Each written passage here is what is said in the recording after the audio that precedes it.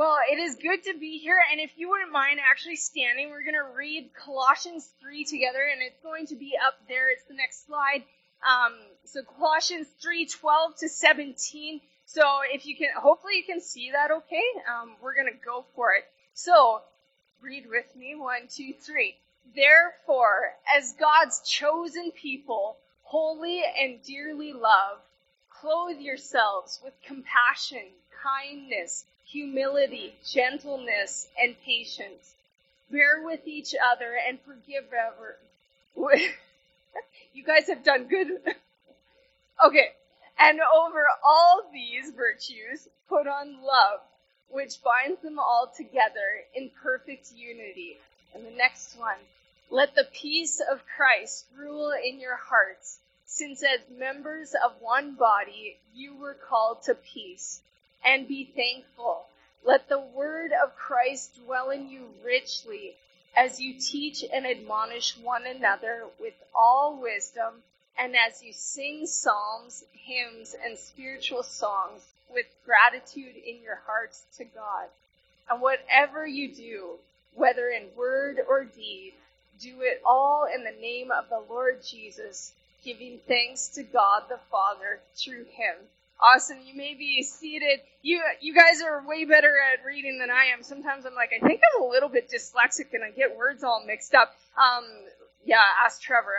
I called my water bottle the other day my wobble-obble. I don't know. So hopefully you understand what I'm saying today is what I'm getting at. But I don't know if you have ever had this.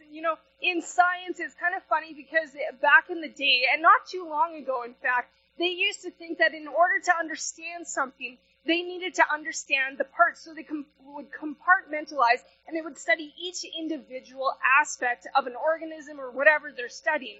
And they thought that by understanding those individual parts, that they would then be able to understand the whole. However, what they realized is that you cannot actually understand an organism or whatever just by adding up the parts. Because the whole, when it's together, actually equals more than the sum of the parts.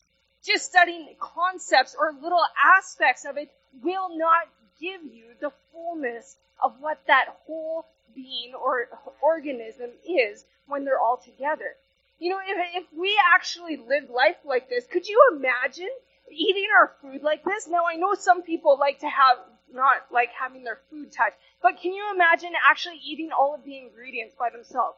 So lasagna, for instance, we got our noodles, and then we've got our meat and our sauce and our cheese and our spinach, or if you put spinach in there, or if you're like, I don't eat vegetables, well then no spinach. But that would be disgusting, right? And you got your little pile of spices that you eat by itself. Like, that would be gross. But lasagna by it all together, when it's cooked together, is delicious.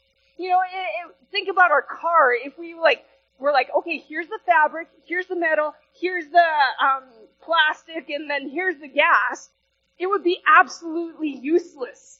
It would be good for nothing. A car is useful when it is all together compiled in one whole piece. And everything is doing its own part, is working well. Lasagna is delicious when it's cooked together, but disgusting when you have to eat noodles by themselves and maybe even raw. Maybe some of you like raw noodles, I don't know. But you know what I'm saying?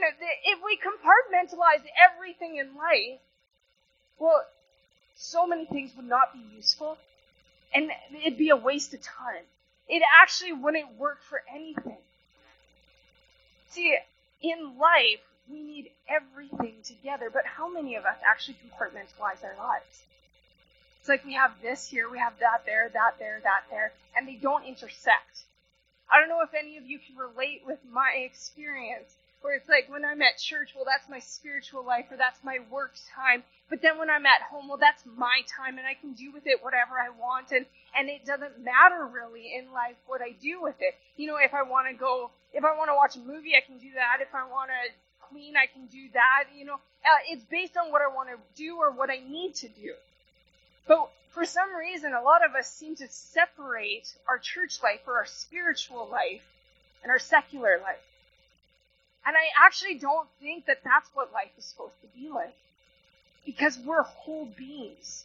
We are holistically made. And if we compartmentalize, we think that maybe one thing doesn't affect the other, but the reality is one part of our life affects every aspect of our life. When I was in college, I had to listen to this lecture, and it was actually a really good lecture on about spiritual development of students. And what they said is that students tend to live in different lives. They have their work or their school life, their home life, their church life, their sports life, so on and so on and so on. And what spiritual development or maturity looks like for students is when Jesus actually starts to impact every aspect. And they don't live compartmentalized. Because a lot of students can be like, oh, Jesus is the best at church. And then they go to school and they're like, I don't know Jesus. You know, they live compartmentalized. But I don't think it's just a high school thing. I think it's a humanity thing. I think we all struggle with this at times.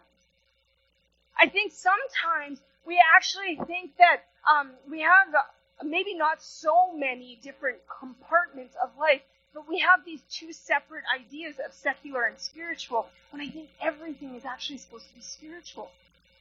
We tend to think that our non-spiritual parts of life, the secular things, are just mundane, necessary evils, and that God doesn't really care about them. Sometimes we feel guilty actually doing secular things, or we feel bad that we're not sharing the gospel, or we think that if we're working in the world, our calling isn't as high as being a missionary or a vocational minister. We tend to look down on our calling. We tend to think this. I feel like, I've been reading some different biographies, and it's incredible to look at what some of these people have done, but it's like, well, all of the biographies are written about missionaries or about these amazing pastors, and it's like, so what if you're just working a normal job? Does that mean you're not worthy of a biography?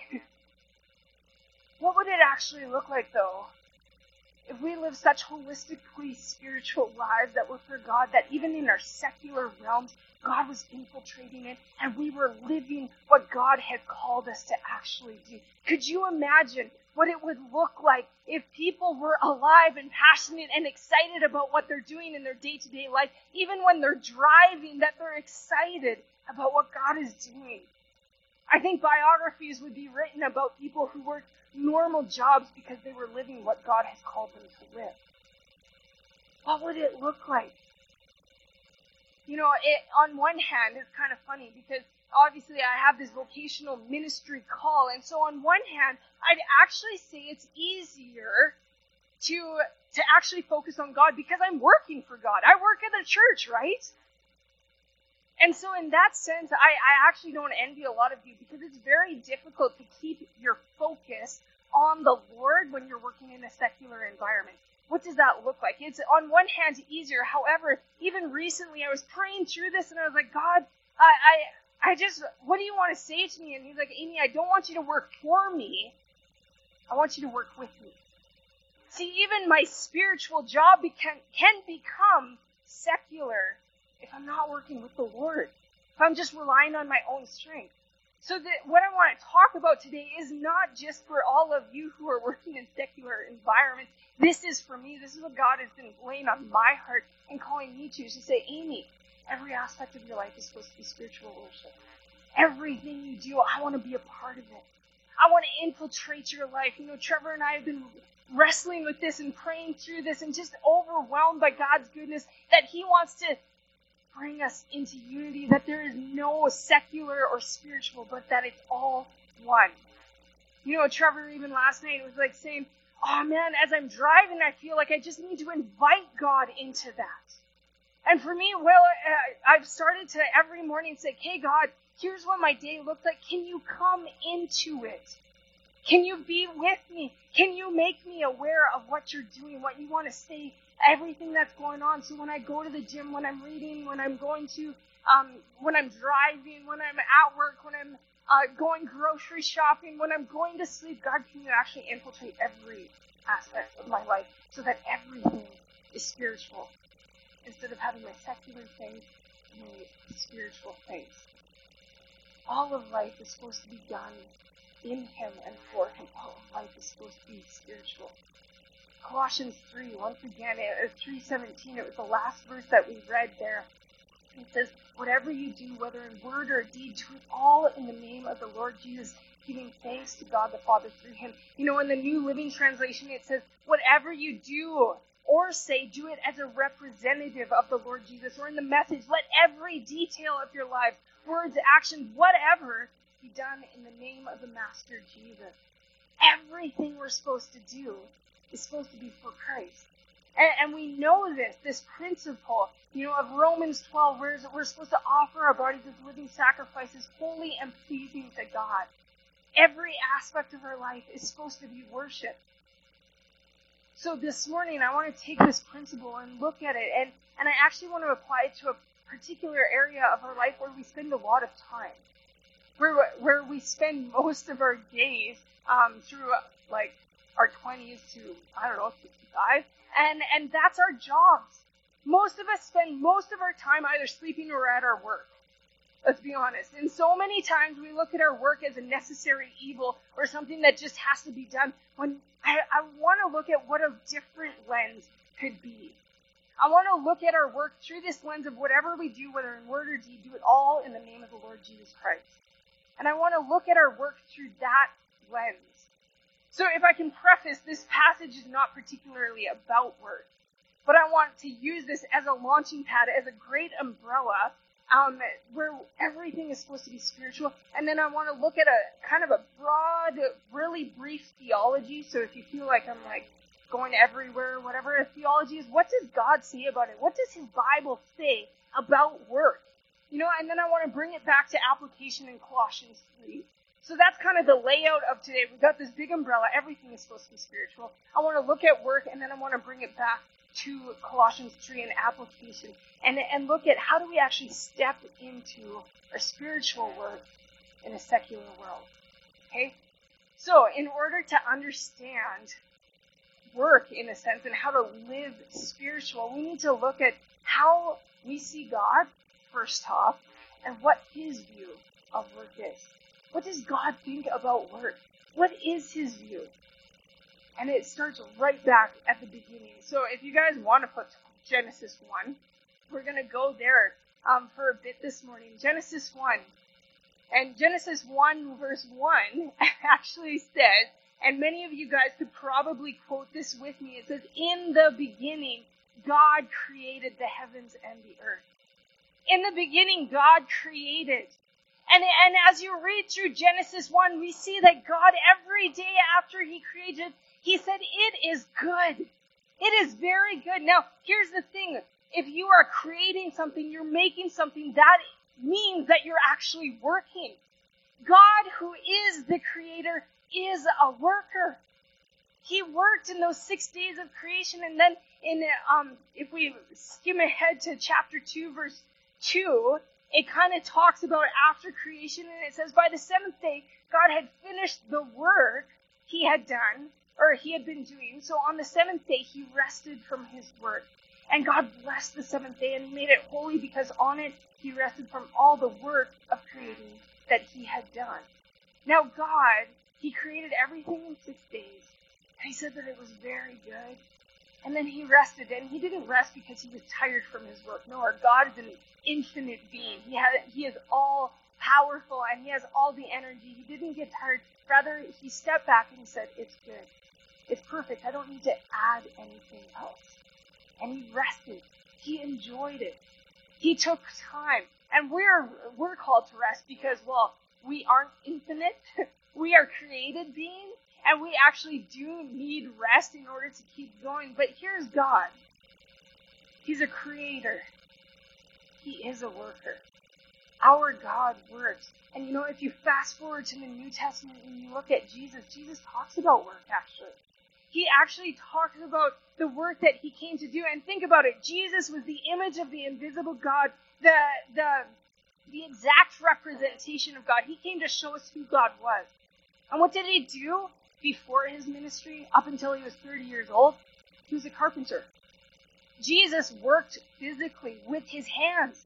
He wasn't above physical labor. When we think about God, or when we think about different, deities, if we want to use it that way. Like, actually, there's, if you want to go to the next slide, there's a quote here that talks about other religions, and it says that the Bible presents a positive perspective on work, which begins with God.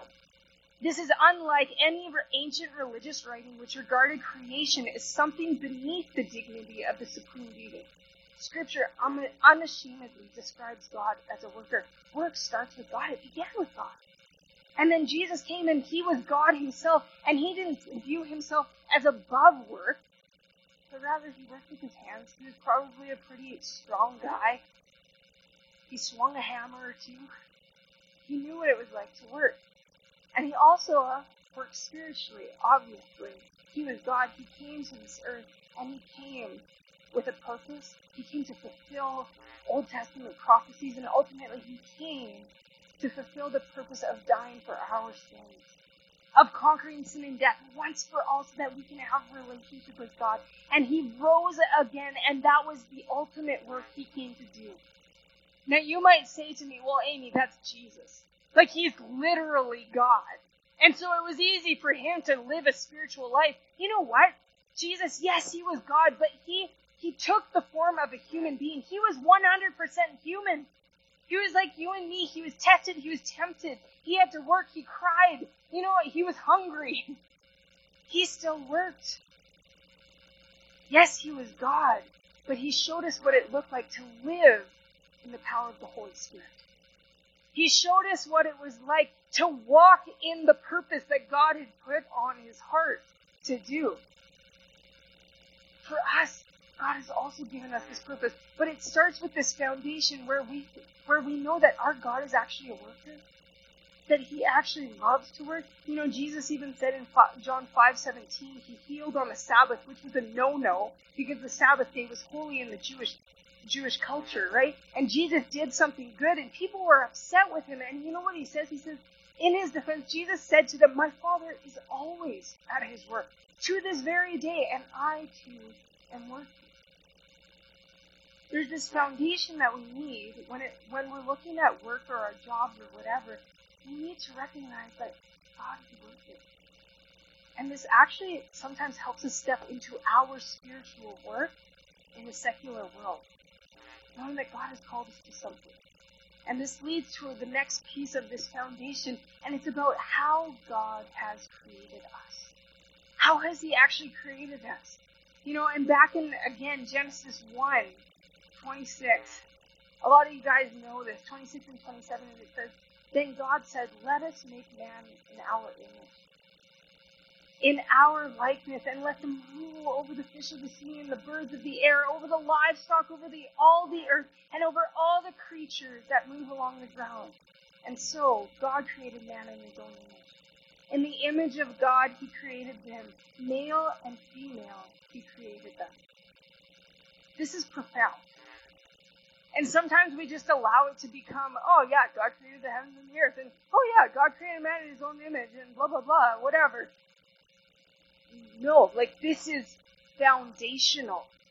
We are created in God's image, the creator who created everything in this world. When it talks about the animals, it says, and he created the ox according to their likeness, and this according to their likeness, and the birds according to their likeness. But then it stops, and it pauses, and it takes a step back in the nature, in the creation narrative, and it says, but God said, let us create man in our image. In the image of God. See, God has created each one of us in his image. And why would he create us in his image? We are the only ones who have the potential to have a relationship with God. Our God is a relational God. He loves relationship, even within the Trinity. They're all in relationship to each other. Yes, God is one, but he's three in one. I don't understand it because our God is awesome. But he's a relational God, and he created us to have a relationship with him. He is the source of life. See, here's the thing. If we are ripped apart from the source of life, there is no life.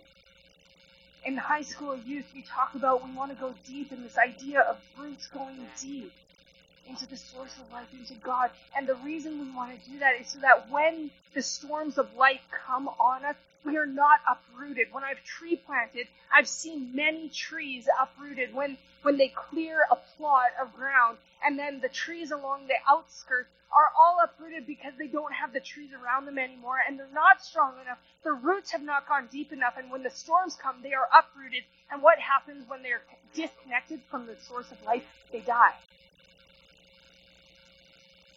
We were created to have a relationship with God, the source of life. And when we're uprooted from Him, when we're disconnected from Him, we cannot live life to the full. And how does that happen with sin? Sin entered the world with Adam and Eve. And since then, humanity has been looking for a purpose, has been looking for their spiritual calling, has been trying to fill a vacuum, but they cannot fill it apart from a relationship with God. He is the source of life. And that's why Jesus came to do His work, so that He could mend that relationship and we could have life again. Not just life in eternity, but life today. If some of you do not know Jesus as your life today, He wants you to know life. And He's inviting you into relationship with Him because He has created you for a relationship with Him. This is profound. First off, that we are created in God's image for a relationship. It sounds, you guys are probably thinking, yeah, we know. Come back to it. We can never get away from these basics. We need to be solid in them and foundational in them. God has created us for a relationship with Him. But then also out of that, in ancient Near Eastern writings, when this idea of being created in someone's image, it's like this idea of putting up a statue or something to commemorate some awesome person. And it's to bring honor and glory and to say, this is what this person has done. So when we think about we were created in God's image, we are literally walking around statues that are called to bring glory and honor to God. That is part of our purpose on earth, is to bring glory to God. It starts with a relationship from there with Him, and then from there it launches to glorify our Creator. And how do we glorify Him? It's by doing the things that He called us to do. It's by stepping into the spiritual work. And what does that mean? A lot of times we think that maybe our secular passions or the things that get us excited or the things that are non-spiritual. I wrestled with this in college for a long time thinking, I felt guilty for wanting to travel or because I liked hiking or because I liked snowboarding. And I was like, they're not spiritual. And so I actually felt guilty until finally God freed me and He said, Amy, those are the things that I've put inside of you. I've created you in my image. And those things that you're passionate about, I'm passionate about. I want to do them with you. I want to enjoy life with you. Why do we think that things that we enjoy doing and we're passionate about and we get excited about, why do we think that God doesn't care about them? Why do we think that they're secular? Why do we think that they're bad and we can't enjoy them? Obviously, yes, if they're sinful, that's wrong. We shouldn't be enjoying sinful things. And that's what sin does. It mars really good gifts that God has given us.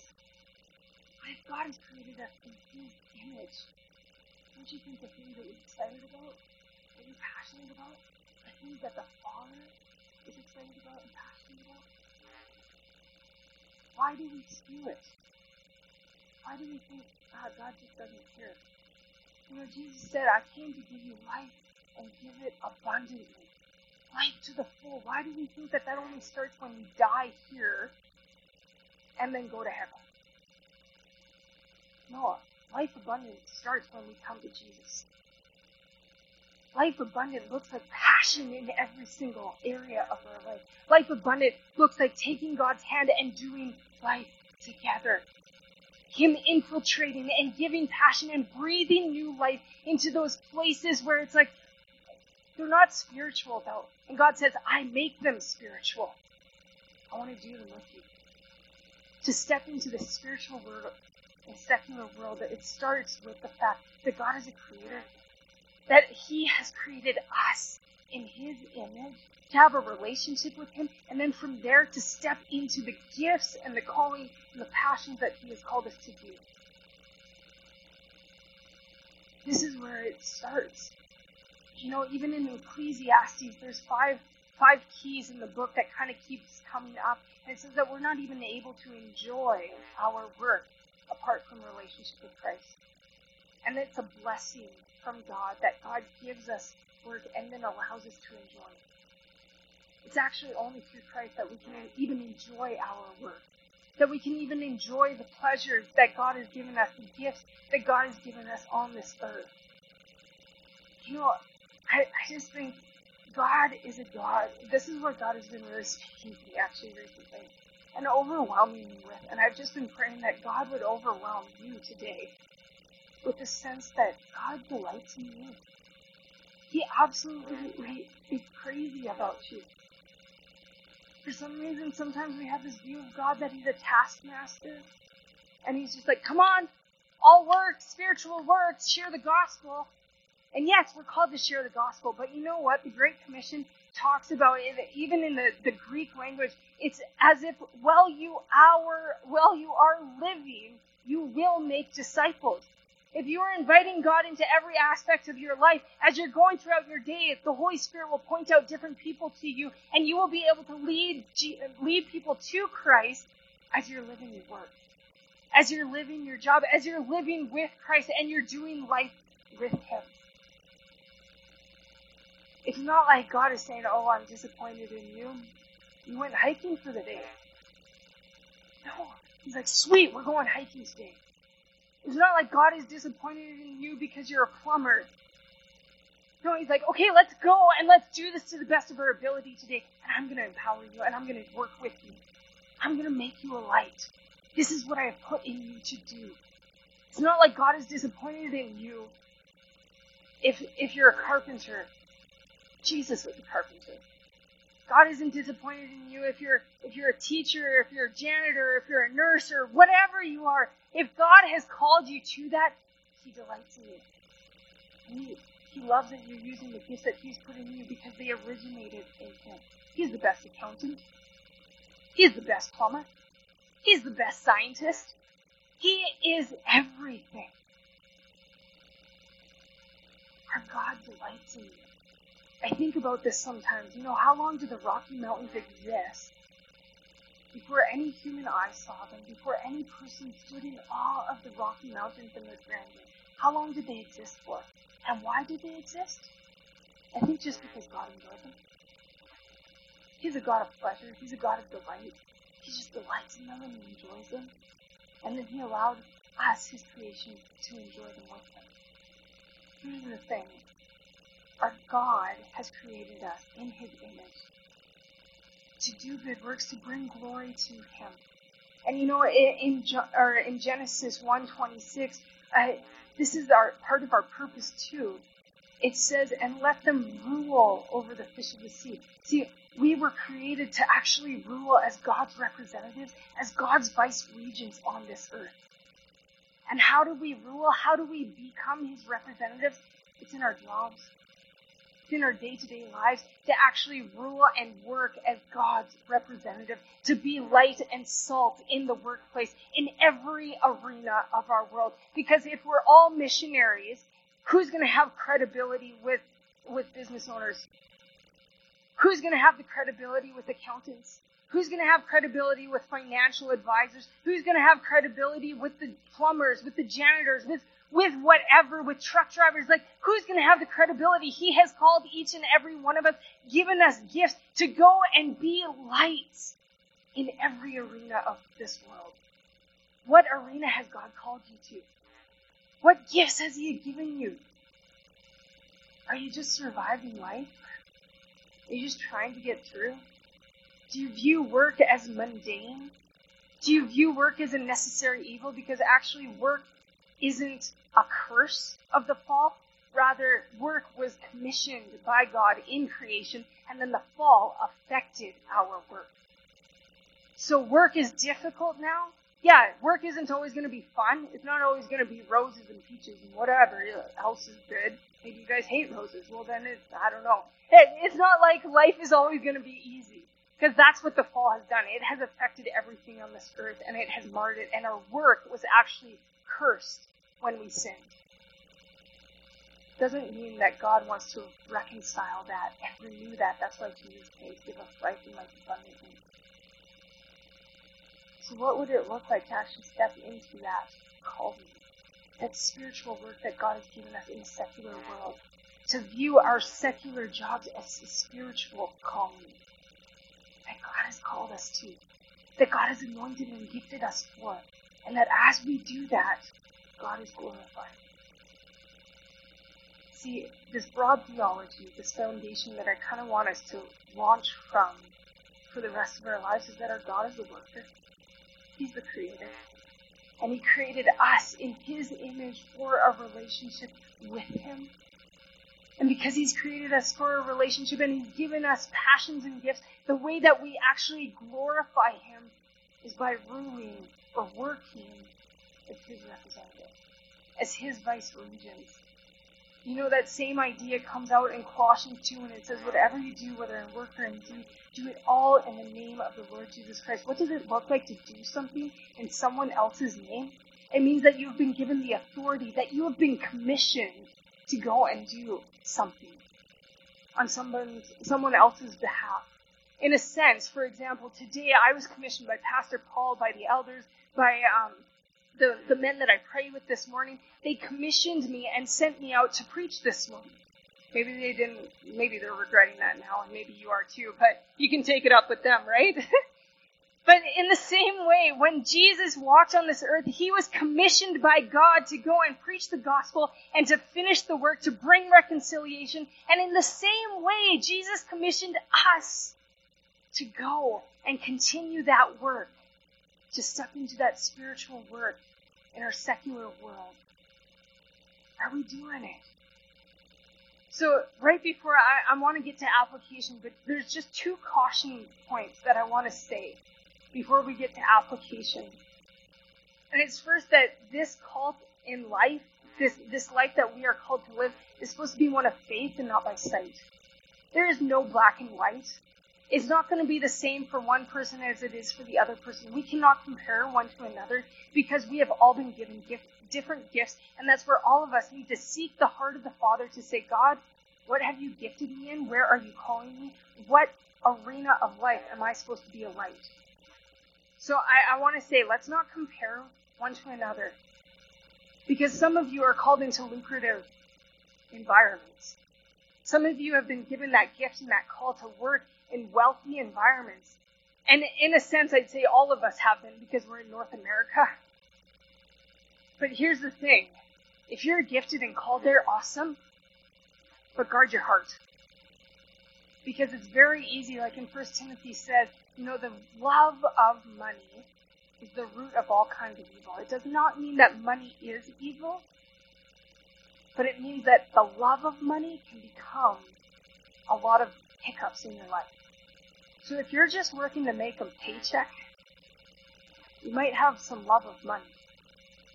And it's going to lead to bad things. God doesn't want that. He came to give you life and life abundantly. He's given you gifts and passions and desires, and He wants you to use them and to glorify Him in that. But once money becomes the sole thing that we're going after, that usually leads us into some pretty dark paths and lifeless dead ends. So if you're choosing a job, or if you're in a job based on a paycheck, I challenge you today, maybe seek the Lord's heart. Is that where God wants you?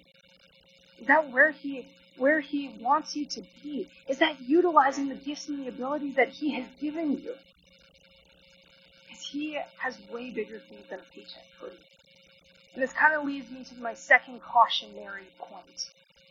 And it's a little bit difficult as a woman to say, because let's be honest, there are natural gender roles or situations. So if I'm going to have babies, Trevor's not the one who's going to be able to carry a baby. It's just not natural or physically possible. So if we're going to have kids, that means I won't be able to work for a while. So I don't know if, men don't have to consider that in the same way when they're choosing a career. I'm not saying that women don't have a part in this, because all of us have a calling, have gifts, have abilities, and it's not like women are just created to have babies. That's one aspect of way bigger calling from God. However, I think that there is this deep weight that men maybe carry more so, and it's this idea of, well, I need to provide. And on one hand, I want to say amen. That's amazing. If you feel that weight of needing to provide, that is a God-given responsibility and weight that He has put on you. Because, let's face it, God the Father, He is the giver of all good gifts. He is the provider, and He desires to provide. So if you have this weight on your heart to provide for your family, that comes from the Father's heart. That's a beautiful thing. But I want to caution you, because if as parents, you want to provide for your family in the best way possible, and if that comes from God, don't you think that maybe God wants to provide for you? You don't have to do it alone, nor are you supposed to. If we're choosing a job or a work or a career based on a paycheck because I have to provide, I would dare say that you see work as a necessary evil, as something that is just to be survived, and you give 40 hours of your week to it or more, and it's just something that you have to do because, well, nobody else is going to do it. When God's saying, hey, what about me? What would it look like to actually be freed up as parents, as people, to step into spiritual work, considering our gifts, our passions, our ability, and actually work for God, not a paycheck? And work for Him in that when I'm going to work, I'm not relying on the paycheck, but I'm relying on God. What would that look like to actually free us up? And this is something that Trevor and I have been wrestling with. And we've been walking through this. Saying, okay, God, how are you going to provide? What do you have for us? What's the call that you have placed on our lives? What does it look like to live spiritual lives and work for you? What does that look like? Is it easy? No. And if God is challenging you to maybe step into something else or to seek His face, it's going to be scary. But it's going to be worth it. Because God has something way bigger than a paycheck. He has life abundant. He loves to provide. He owns the cattle on 1,000 hills. He's able to. But once again, it's a life of faith. It's a walk of faith, not by sight. You won't know the answers beforehand. So those are my cautionary points, and you can battle with me or dialogue with me later. And it's hard to kind of speak about some of these things, but it has been so heavy on my heart that we're called to live spiritual lives, and God has created us in His image to live life to the full, to use the gifts that God has given us, and to walk that out and be His image bearers, His representative, His vice regents here on earth, and light in every arena of life. So, what does it look like tangibly? Some of you might be sitting here and you're like, I'm in high school. I don't work a job. Or I'm in college and I'm just working a dead-end job right now because that's not my career. You know what? This still applies to you. This still applies to you because even if you keep reading in Colossians 3, in verse 23, when it's talking to slaves, when Paul is talking to slaves, he says, whatever you do in word and deed, do it as if working for the Lord, for Jesus, not for man, because God will reward you. This time in life, if you are a student, do your studies as if it was your job, because it is your job. Work at it with all of your heart and invite God into your homework. Invite God into your classes. Invite God as you're standing at the till, checking people through, and then say, God, can you give me passion today? Can you open my eyes to see people who need a smile, who need a good work, rather than just doing a job, actually living into your spiritual call in Dairy Queen, right, Heidi? Wherever it is, at Walmart, at the little store in Lacombe, wherever it is, God wants to bring passion there. God wants to bring passion and a purpose in school. This is not a waste of time. God uses every season of our life. He's such a good God. He uses the seemingly dead times or pointless seasons of our life to propel us on to the next season of our life. So if you're a student, work at it with all your heart. If you're in a job for a means to an end, work at it as if you're working for God, not for man. Invite God into it. Maybe some of you, I recognize some of you might not be able to work right now. And this could be a very frustrating message potentially, because you're like, I want to work and I'm actually physically not able. And if that's you, I don't know why this has happened. I don't know why you're in this season. However, what I do know is that God is a big God and He has a purpose for the season as well. Seek the Lord's face and ask Him, what's my purpose? What gifts have you given me? How can I step into my spiritual work in this season of life when I'm not able to work physically? Ask God. He'll show you. Because He wants you to live life abundantly. And that means today. Maybe for some of you, you're retired. It's not like, okay, well, check. I've done my spiritual work and now I get to enjoy. Yes, you get to enjoy, but your spiritual work has changed. What are the gifts that God has given you still, and what is He calling you to today? In this new season of life, how can you step into spiritual work in a secular world? What does God want to do with you? Where does He want to take you with your new time? And for stay-at-home parents, maybe one of the greatest callings, right? You get to raise kids, but it feels very mundane as you're changing diapers. How can you use this season to step into your spiritual work, to invite God into the season of laundry and dishes and diapers and blah, blah, blah. The list never ends, right? Invite God into it. Invite Him in and say, hey God, let's do this together. Help me when my baby is screaming.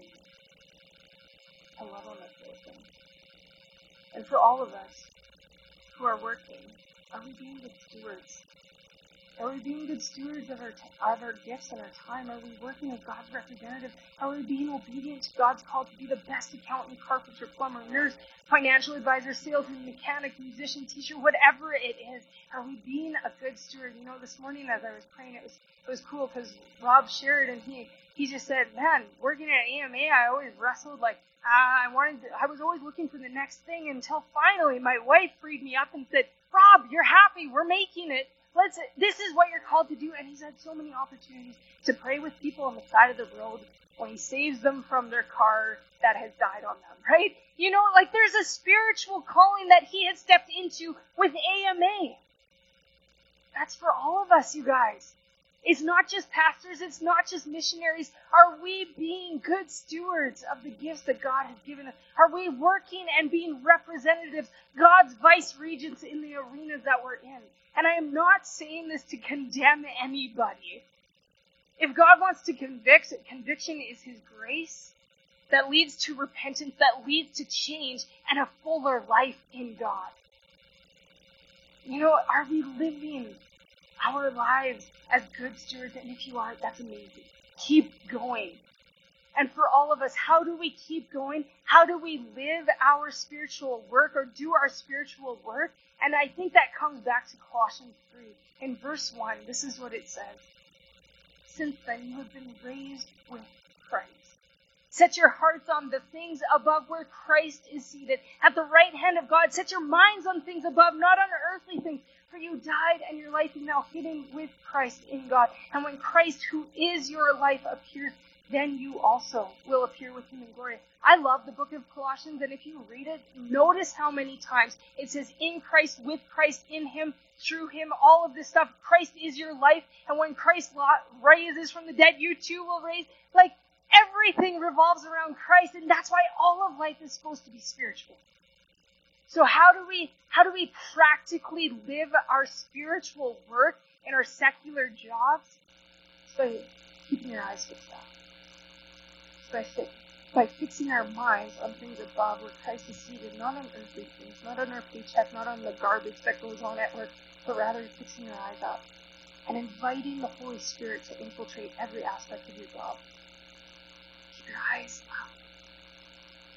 And what does it, he continues on, and we read it earlier in verse 12, and it says, therefore, as God's chosen people, holy and dearly loved, live it. You're chosen, you're holy, you're dearly loved. God delights in you. And then he continues on and says, clothe yourselves with compassion, kindness, humility, gentleness, patience. Bear with each other and forgive whatever grievances you may have against one another. Forgive as the Lord forgave you. And over all these virtues, put on love, which binds them all together in perfect unity. Can you imagine what it would be like if we all went into our jobs tomorrow and lived that? I guess tomorrow's a day off.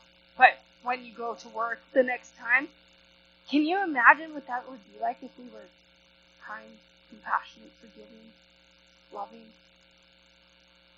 I think people might look at us and say, what do you have? I want it. I want it. Matthew 5, right? So that they might see your good deeds and praise your Father in heaven. We're called to be light. We're called to be salt of the earth in every arena of this world. There's a spiritual calling that God has gifted you for and called you into. So if you're being a good steward of your gifts, keep going. Fix your eyes up on Jesus and clothe yourself with all of these things, with compassion, humility, kindness, and all of them. But maybe today you're like, ooh, maybe I'm not being a good steward. Maybe I'm not doing too well. Once again, condemnation comes from the pit of hell. Conviction is God's grace. If there's a bit of conviction, I just want to encourage you to seek God's heart. To ask God, what have you created me for then? It will be scary, but it will be terribly worth it. It'll be so worth it. Just come before the Father, because conviction, once again, leads to repentance, which leads to a change of heart, which leads to full life in God. What does God have for you? Here's the thing, you have one life to live. One life, each one of us. And each one of us has a sacred calling. Each one of us have different gifts and abilities and callings and passions that God desires us to use so that He might be glorified. Are you living it? Can I encourage us to actually step into our spiritual work in a secular world?